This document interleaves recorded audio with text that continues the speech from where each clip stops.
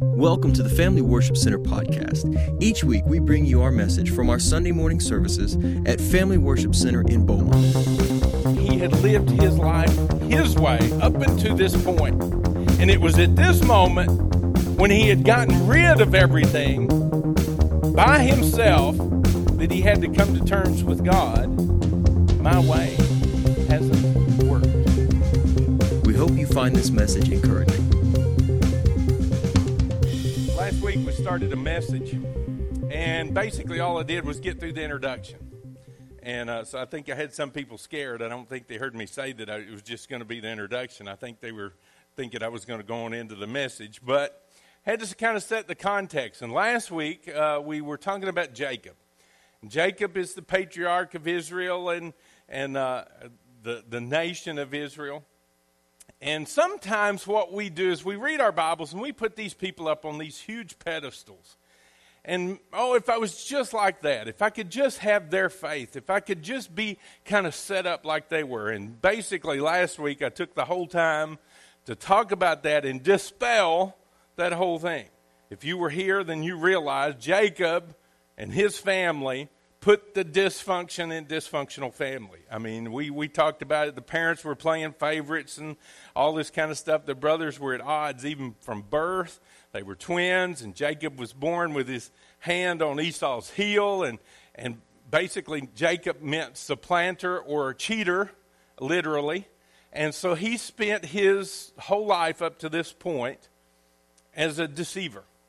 Somebody who would finagle his way through things, and that's how he stole the birthright from Esau with a pot of stew. Esau's starving. It wasn't just like he was a little bit hungry. He was actually starving, and he thought close to death. And so he used that pot of stew to say, "Give me your birthright." And he said, "What good is it to have a birthright if I'm dead from hunger?" And so that was the deal that he made. Then later on, he deceived his father and received Esau's blessing.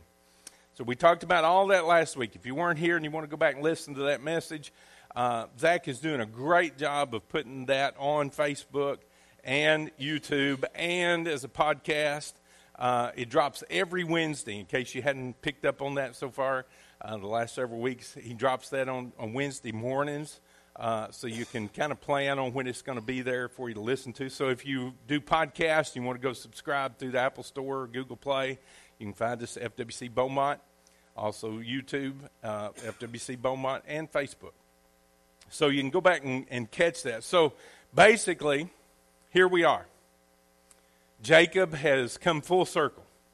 And he had to run off because Esau was going to kill him, and he ran off to his uncle, and he kind of cheated his uncle a little bit. That was when two cheaters, two deceivers met one another, and I still, in reading this over and over and over again, I don't know who got the better of who.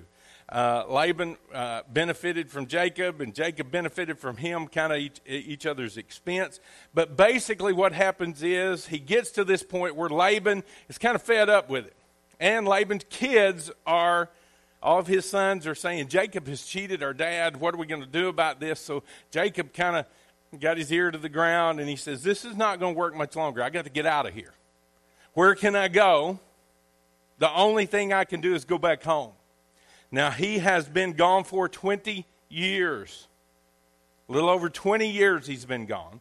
And in this time, he's gotten 2 wives, 2 concubines, and a bunch of kids, bunch of stuff, at the expense of Laban.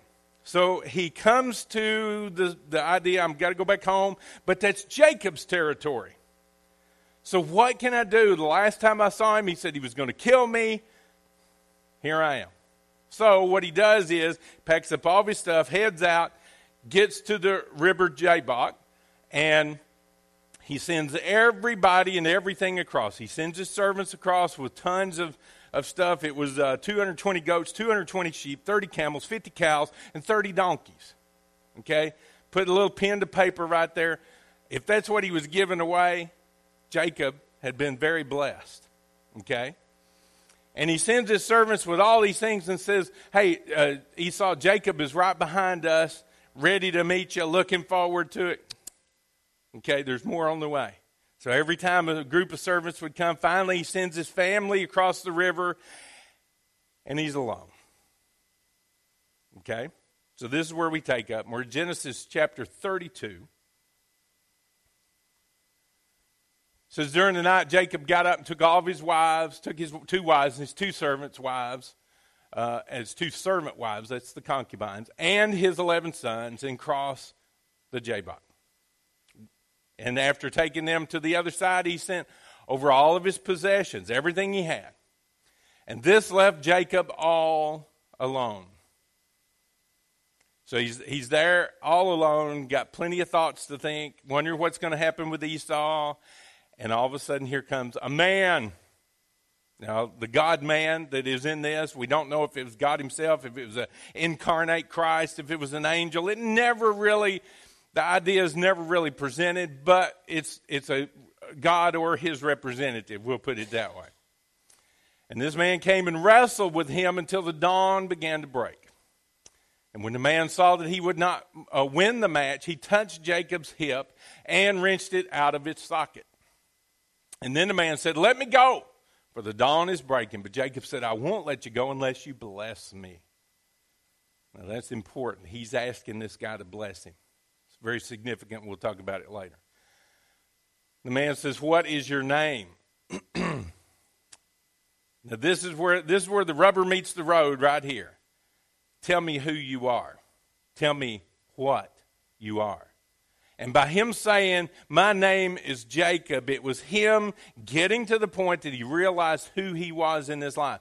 I am a deceiver. Supplanter is what it really means. That's somebody that overthrows someone else. And so, literally, it means deceiver. And so he asked him, "What is your name?" "I'm a deceiver." So here he is all alone, thinking his own thoughts. This guy comes, wrestles him, touches his hip, and handicaps him for the rest of his life. And he has to admit, "I am a deceiver." And so this angel, this God-man here, says, "Your name will no longer be Jacob." Okay, you're no longer going to be called a deceiver. From now on, you'll be called Israel. And Israel means God prevails, or literally, God wins. Okay? In the vernacular of today, it is God wins. And so you realize, here's this Jacob. He's been a deceiver. He's kind of lived life his own way. He sang that Frank Sinatra and Elvis song, "I Did It My Way," up until this point.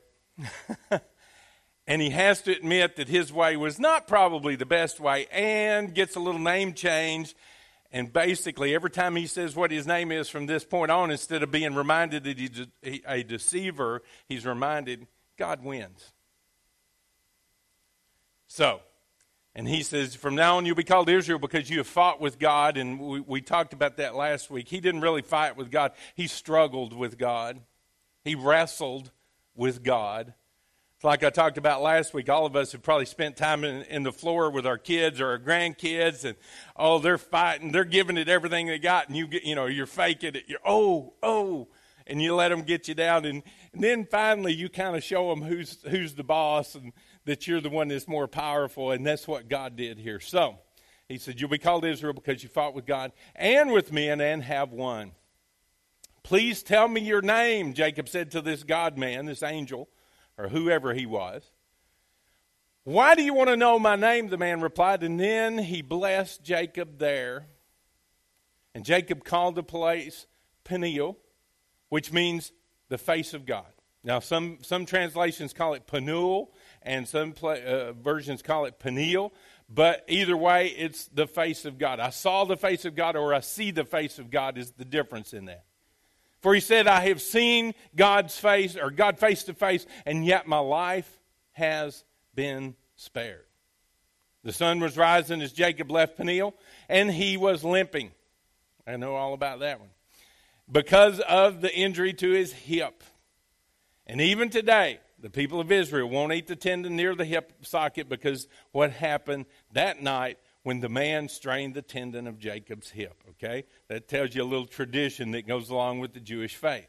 So, basically, what we've got here is wrestling lessons. Let's pray over the message, then we'll get into it. Father, thank you for your word. Thank you for everything that you are to us. And Lord, this morning as we look hard at your word, I'm praying that you would open our hearts, open our minds, and Lord, would you just write indelibly on our heart the things that we need to know? Would you guide us in every way? And Lord, we just thank you for meeting us here and being with us and talking to us through this love letter that we call the Bible, and we thank you for it. In Jesus' name, and everybody said, amen. So basically, here's Jacob left all alone. He's on the banks of Jabbok, which is important because where he was, that river, Jabbok, means emptying. So Jacob had run his course. He had done everything he could do, and he had basically reached the point that he was empty. Okay? All these names and places and things in the Old Testament have a whole lot of significance. So whenever you're looking at one of these related stories, then what we need to do is look at everything about that. Again, the Peniel means facing God. Jabbok means emptying out. So he had reached the end of himself, and here he was. His fate was no longer in his hands. Now, he had reached this point when he crossed the river, and he'd already sent over all of his servants, all of his stuff, all of his kids and his wives and everybody. And when he reached the point of crossing this river, in his mind, he was looking at, boy, I'm going to be entering into Esau's territory. And that's true. But as far as God's perspective was, he was doing something much, much more important, because when he crossed that river, he was going to be getting into the promised land. Now, because Isaac's blessing had fallen on him and not on Esau, then guess what? It really and truly was his territory. It was the land that God had promised for Abraham, Isaac, and now Jacob. So in Jacob's mind, in Israel's mind here, he said, I'm entering into Esau's territory, but from God's perspective, it was a whole bunch bigger than that. You're getting back where you're supposed to be. All these 20 years later. Now, we look at our lives, and you look at 20 years, that's a big chunk of life that he spent. He was roughly about 40 years old here, or a little older. And so he had spent a big chunk of his life doing it his way. He had reached the point of emptying, and he had faced God.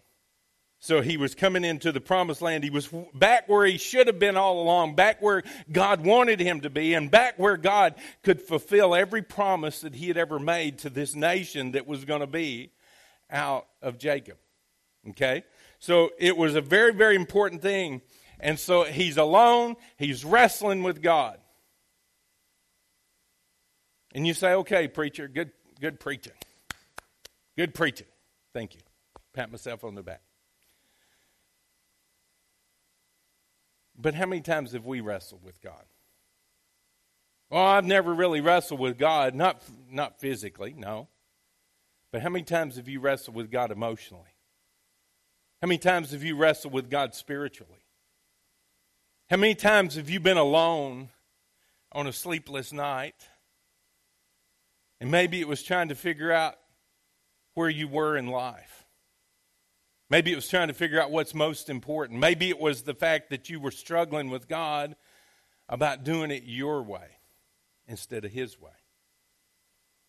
Maybe you were lying awake wrestling with God, trying to figure out why sometimes bad things happen to good people. I think this year, among all years, has been a year for us to think about that a lot.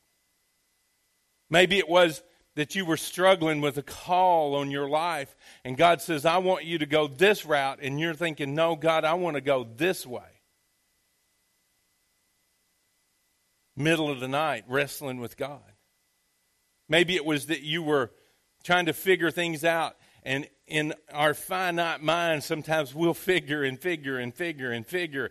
we worry, and we lie awake at night instead of just giving it to him to begin with.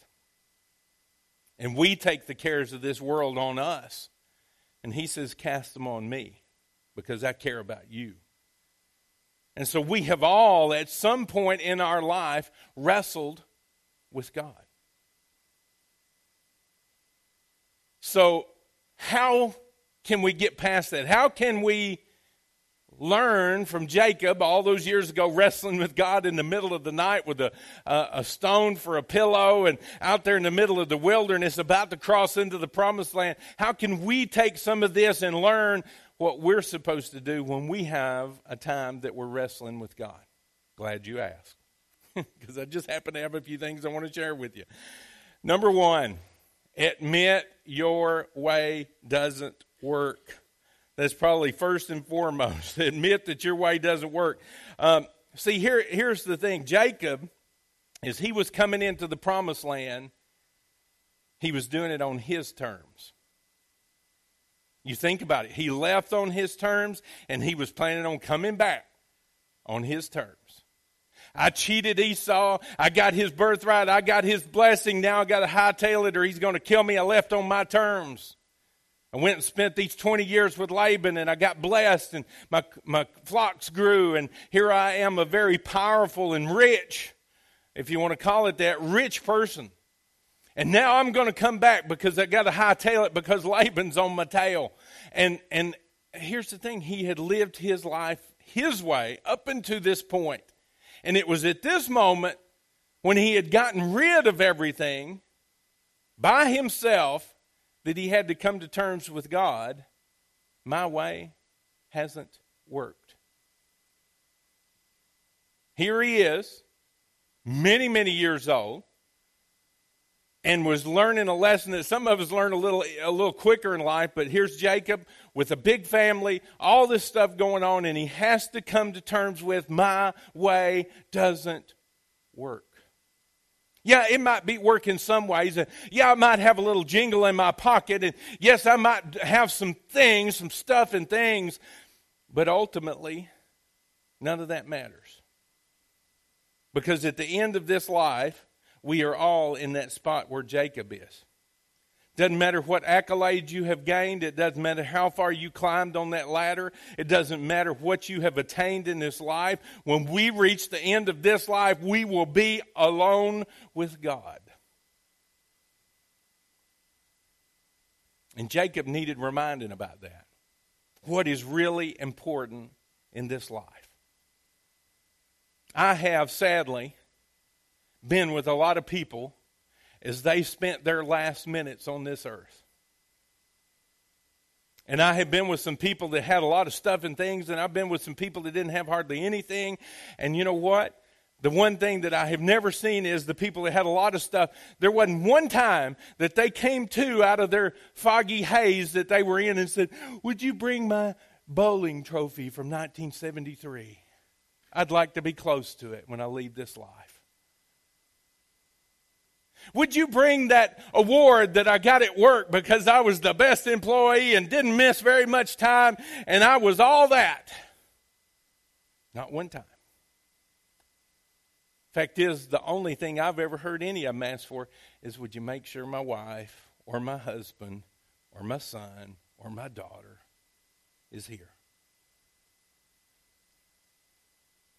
See, sometimes we get our priorities all out of sorts. And Jacob had his for almost now getting close to 60 years. He was out of sorts. He didn't know what priorities were about. And he didn't realize that where he was at with God was the most important thing that could ever happen to him. He was planning on coming into this promised land with triumphal entry. He was going to come across as a conqueror. And God said, we got to have a talk here. And we got to figure it out. And so instead of a conqueror, Jacob came across the river Jabbok.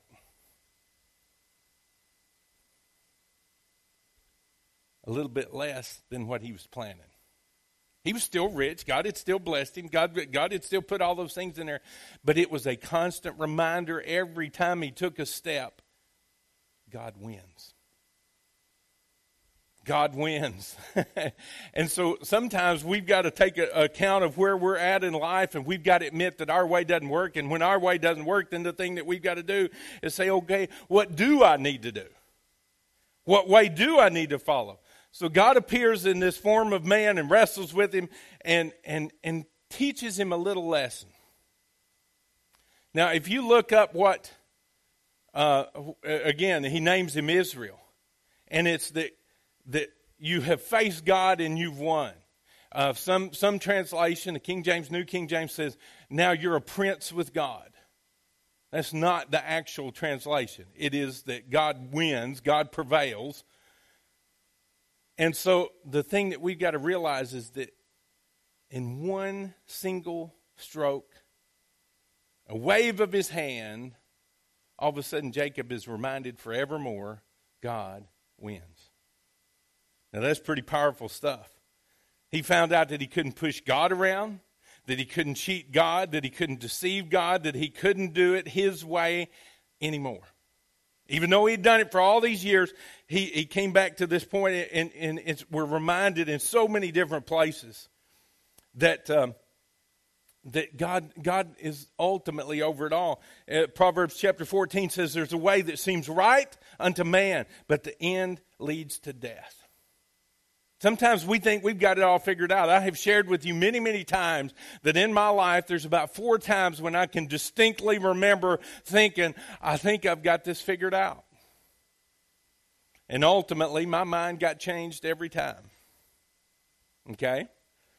You may have had episodes like that too. I thought I had my life all planned out. I thought I had it figured out. And all of a sudden God says, we're heading in a different direction. So it's much, again, like us wrestling with our kids. God is so powerful that there's no way we can beat him. No way that we could prevail over him. It's that God wins. So ultimately it comes down to this. When we are faced with ourselves and God and nothing else, you have to ask yourself, is there anything in this life that I'm trying to do by myself? Sometimes we manufacture things. Have you ever realized that it's very, very easy for us to agree with God when it's something we want to do? Oh, we can hear just like that. But when the answer is no, or head in a different direction, or I want you to do this, and it's something we don't want to do, excuse me, I'm not sure I heard you clearly. Oh, when it's something we want to do, it's, oh yeah, we're just waiting at the ready. I mean, we're in that runner position. Okay, God, I'm just waiting on a word. And we get that word and we take off. But what about when it's something you don't want to do? Sometimes we're very, very, very, very, very, very, very, very, very slow to act. It may be a calling that God has put on your life. It may simply be witnessing to somebody that you have worked with or in your family or a neighbor that God has been telling you for years and whispering in your ear, you need to talk to them about me.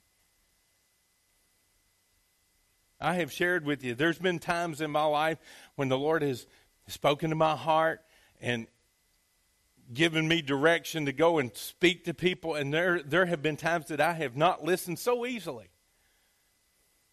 I've shared with you this one time, it was a church that was in, and I wasn't preaching yet. I was just helping out in the church, teaching Sunday school and some things like that. And there was this guy, and he got crossways with over some things and left the church. And he was, it wasn't ugly or anything. He just left the church. And I kind of knew why. And boy, one day I was busy. I was doing some stuff, and I was coming by the road where they lived. And it was just like the Lord was in the truck with me. And I mean, it was insistent. You need to turn here and go see them. I never even took my foot off the gas. I got about 2 miles down the road, and my heart was beating out of my chest, and it was like, I've got to do this, or who knows what lies down the road ahead of me. So I turned around reluctantly, and I drove really, really, really slow back to their road, hoping that God would say, never mind. And I have shared this story before, so some of you know it. I turned in that road and drove even slower down that road, thinking that God would give me a reprieve. He didn't. So I pull in their driveway, looks like everybody's home. Rats. I walk up to the front door and I ring the doorbell. Ding, ding. Don't hear anything, knock on the door. Ring the doorbell again. Nobody's home. So I'm like, I don't know if you have conversations with the Lord this way, but I do. I'm like, okay, what's this about? Why did you have me turn around and come back? Because you knew they weren't home. And this is what the Lord just dropped in my heart. He said, I knew they weren't home. I just wanted to see if you would. I just ended up in a puddle on their porch because I'm like, oh my goodness gracious, I came so close to being disobedient to God. And sometimes it's just the small things. And he says, if you'll be faithful in those small things, ultimately, I'm going to make you ruler over much. And the thing that we've got to realize is that this life, see, it wasn't about that guy. It was about me. It was about whether I would listen to the voice of the Lord. It was about whether I would do what God was calling me to do. There may be some people in here, maybe you have wrestled all your life with a calling to preach. And let me tell you, I've wrestled with that one myself. And it's not an easy thing. Maybe it's to be a missionary. Maybe it's to be a missionary where you are. I've always said, you've heard me from the day that I came here. You share the gospel where you are and you send it where you can't go. We're all missionaries. That's why I got that sign made that's on this side of the fence that says you're now entering your mission field. Because, you know, it was Jerusalem and Samaria and to the Judea and to the uttermost parts of the world. This is our Jerusalem. And then there's Samaria. And then we go out from there. And sometimes Samaria, see, the Jewish people didn't want to go to Samaria because they didn't like them. They were half-breeds. They didn't think they were up to par with them. So they didn't want to go to Samaria.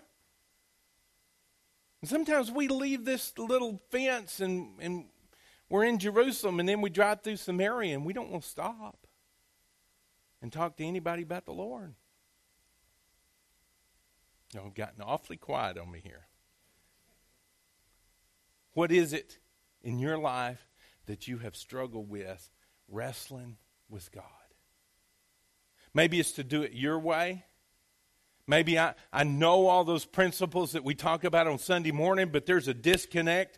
At 12, I clock out, and I'll clock back in next Sunday morning about 9:30, 10 o'clock. Maybe it's struggling to do things God's way. Maybe it's struggling to do it our way, and we continue, and we struggle, and we struggle, and we struggle, and life seems to be a burden. It seems to be an effort. Why? Because you're doing it your way. Jacob struggled all this time. You look at all the things that he went through, and you can read in these few chapters, 25 through about 32 here, maybe a little further. Until Jacob started doing it God's way, he was the deceiver. And he was getting blessed, but it was tough. There were lots of things continually coming up. And the thing is, sometimes we've got to surrender it all. We've just got to say, okay, God, here I am. Forget about all the stuff. Forget about all the things. Forget about all the people that are around me. God, I'm yours. And by accepting that name Israel, he was accepting God wins. Number 2. You got to believe that God is sufficient. Now, Jacob knew that he was the blesser. He knew that he was the person that all the blessings came from. But basically, he still relied on himself as much as anything. God, and what God had to do here was prove that he was the more powerful. Fact is, it's pretty interesting. He asked this angel man, this God man, to bless me. And that's very, very significant. Hebrews chapter 7, verse 7, you can look this up for yourself. It says, without a doubt, the lesser person is blessed by the greater. So the principle is, you don't ask somebody to bless you if you don't think they've got more, able to do more, abundantly and above you. So what happened was, he admitted his way wouldn't work. What is your name? It's a deceiver. Well, I'm going to change your name. Okay. Now bless me. And by him doing those two things, he was confessing his sin. I'm a deceiver. Now, because I know that you're God, and I know that you're more powerful than me, and you've already just touched my hip, and it will no longer be the same, bless me. Jabez in the Old Testament, his prayer, and it seems it's this big long list of genealogy and talking about who begat who, begat who, begat who. And if you're like me, and I started in the Old Testament, when I first came to the knowledge of the Lord, I decided I'm going to read this Bible because it is evidently very, very important. And so I started in the beginning, and when the creation was pretty interesting. But then when I got to the begat, and I'm like, is this supposed to be interesting? Is this supposed to make sense to me? Now, I realized that the Bible, after that, I realized that the Bible's not like an ordinary book. You don't necessarily turn to the beginning and start there. Fact is, I tell people, if you're going to pick up a Bible for the first time, go read the Gospel of John. John chapter 1 is going to tell you a whole bunch about this whole thing. Because in the beginning was the Word, and the Word was God, and the Word was with God, and the Word became flesh and moved into the neighborhood, is what the CEV translation says, and I love that. The Word became flesh and moved into our neighborhood. It is so awesome to think about the eternity of Christ and the fact that He became flesh and moved down here with us so that He could show us the way. So the thing is, you've got this long, endless genealogy, and here all of a sudden comes this guy named Jabez, and it tells us a prayer that he prayed. It doesn't really do much other than that, and then it goes back to the endless genealogy. And his prayer was, bless me indeed. Seems like a selfish prayer. Fact is, if we were judging prayers, we'd probably say, you need to pray for somebody else and not yourself. But Jabez was, God, would you bless me indeed? It's us admitting we can't do it ourselves. We cannot fabricate this thing. We cannot do anything. Without Him, we are nothing. But Paul says through Him we can do all things. Why? Because He strengthens us. Amen? So the thing that we've got to do is admit that. And that's what Jacob was doing by saying, would you bless me? He was admitting that he was powerless and that God was powerful. He was admitting that he couldn't do it, but that he could, with God's help, do all things. So he was humbling himself. He was coming before God and exalting Him and saying, you've got it all. Would you just bless me? Would you give me a little pinch of what you got? So he admitted his way didn't work, and then he was telling God, I know that you're sufficient for everything.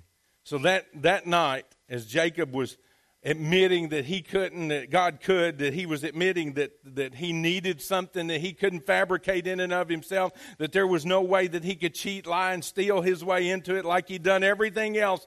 He was coming into it and saying, God, I want to do it your way and not my way. And so God touched his hip. And sometimes we look at that story. I know you've all read this. I know you've all heard it just like I have. It's probably one of the most famous wrestling matches that there's ever been. There's people from all walks of life that know about Jacob wrestling with God. And so what was he doing? He was giving Jacob a reminder of his power, but more than that, of his mercy and his grace. Again, every step that he took from that day on, it's just like, the Apostle Paul, who could have gotten high and mighty in himself. God spoke to the Apostle Paul, and he said, my grace is sufficient. Here we are. God is sufficient. My grace is sufficient for you, and my power is made perfect in your weakness. Sometimes we just need to be reminded that He's God and we're not. I used to do a lot of counseling, and sometimes, rare occasions, I've only done it a few times, but one of the suggestions that I would give to people is the next time we meet, I would like for you to have your resignation filled out as the general manager of the universe. Because sometimes we put ourselves in that job and it's not ours. We want to be the general manager of the universe. We want everybody to do thus and so and this and that and this time and this is what it needs to be. And guess what? That job is already filled. Sometimes we just need to turn in our resignation as the general manager of the universe. God, you're God, and I'm not. Jacob had been the general manager of the universe, pro tem, for a little while. And this night, he resigned. He gave his resignation. So, again, it's awfully easy for us to believe God is sufficient. On a Sunday morning, we've had worship. We've looked at the Word. God's sufficient. But what about on Monday? When you come in and first thing the boss is, rah, rah, rah, rah, rah, rah. What about Monday evening when we're fighting all this traffic? Oh, boy. What about when the bill comes and there's not enough money in the bank to pay it? What about when everything starts going the opposite way of what we had it planned or how we had it figured out or even what we would assume how it would go? Is God sufficient then? What about when you're alone and everything's kind of gone away? I didn't know what had happened over there. What about when we're all alone in the middle of the night and we're wrestling with God? Is He all sufficient then?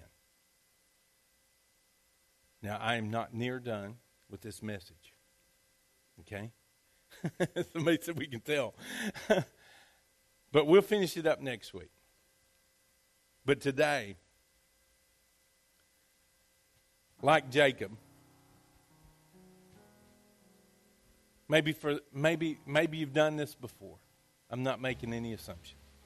But maybe there's somebody here that's never realized that if we can't turn to God, there ain't nobody else to turn to. It's what Jacob did this night that we read about. All alone, by himself, trying to figure it out, wrestling with God over what he knew in his heart was what God's plan was for his life.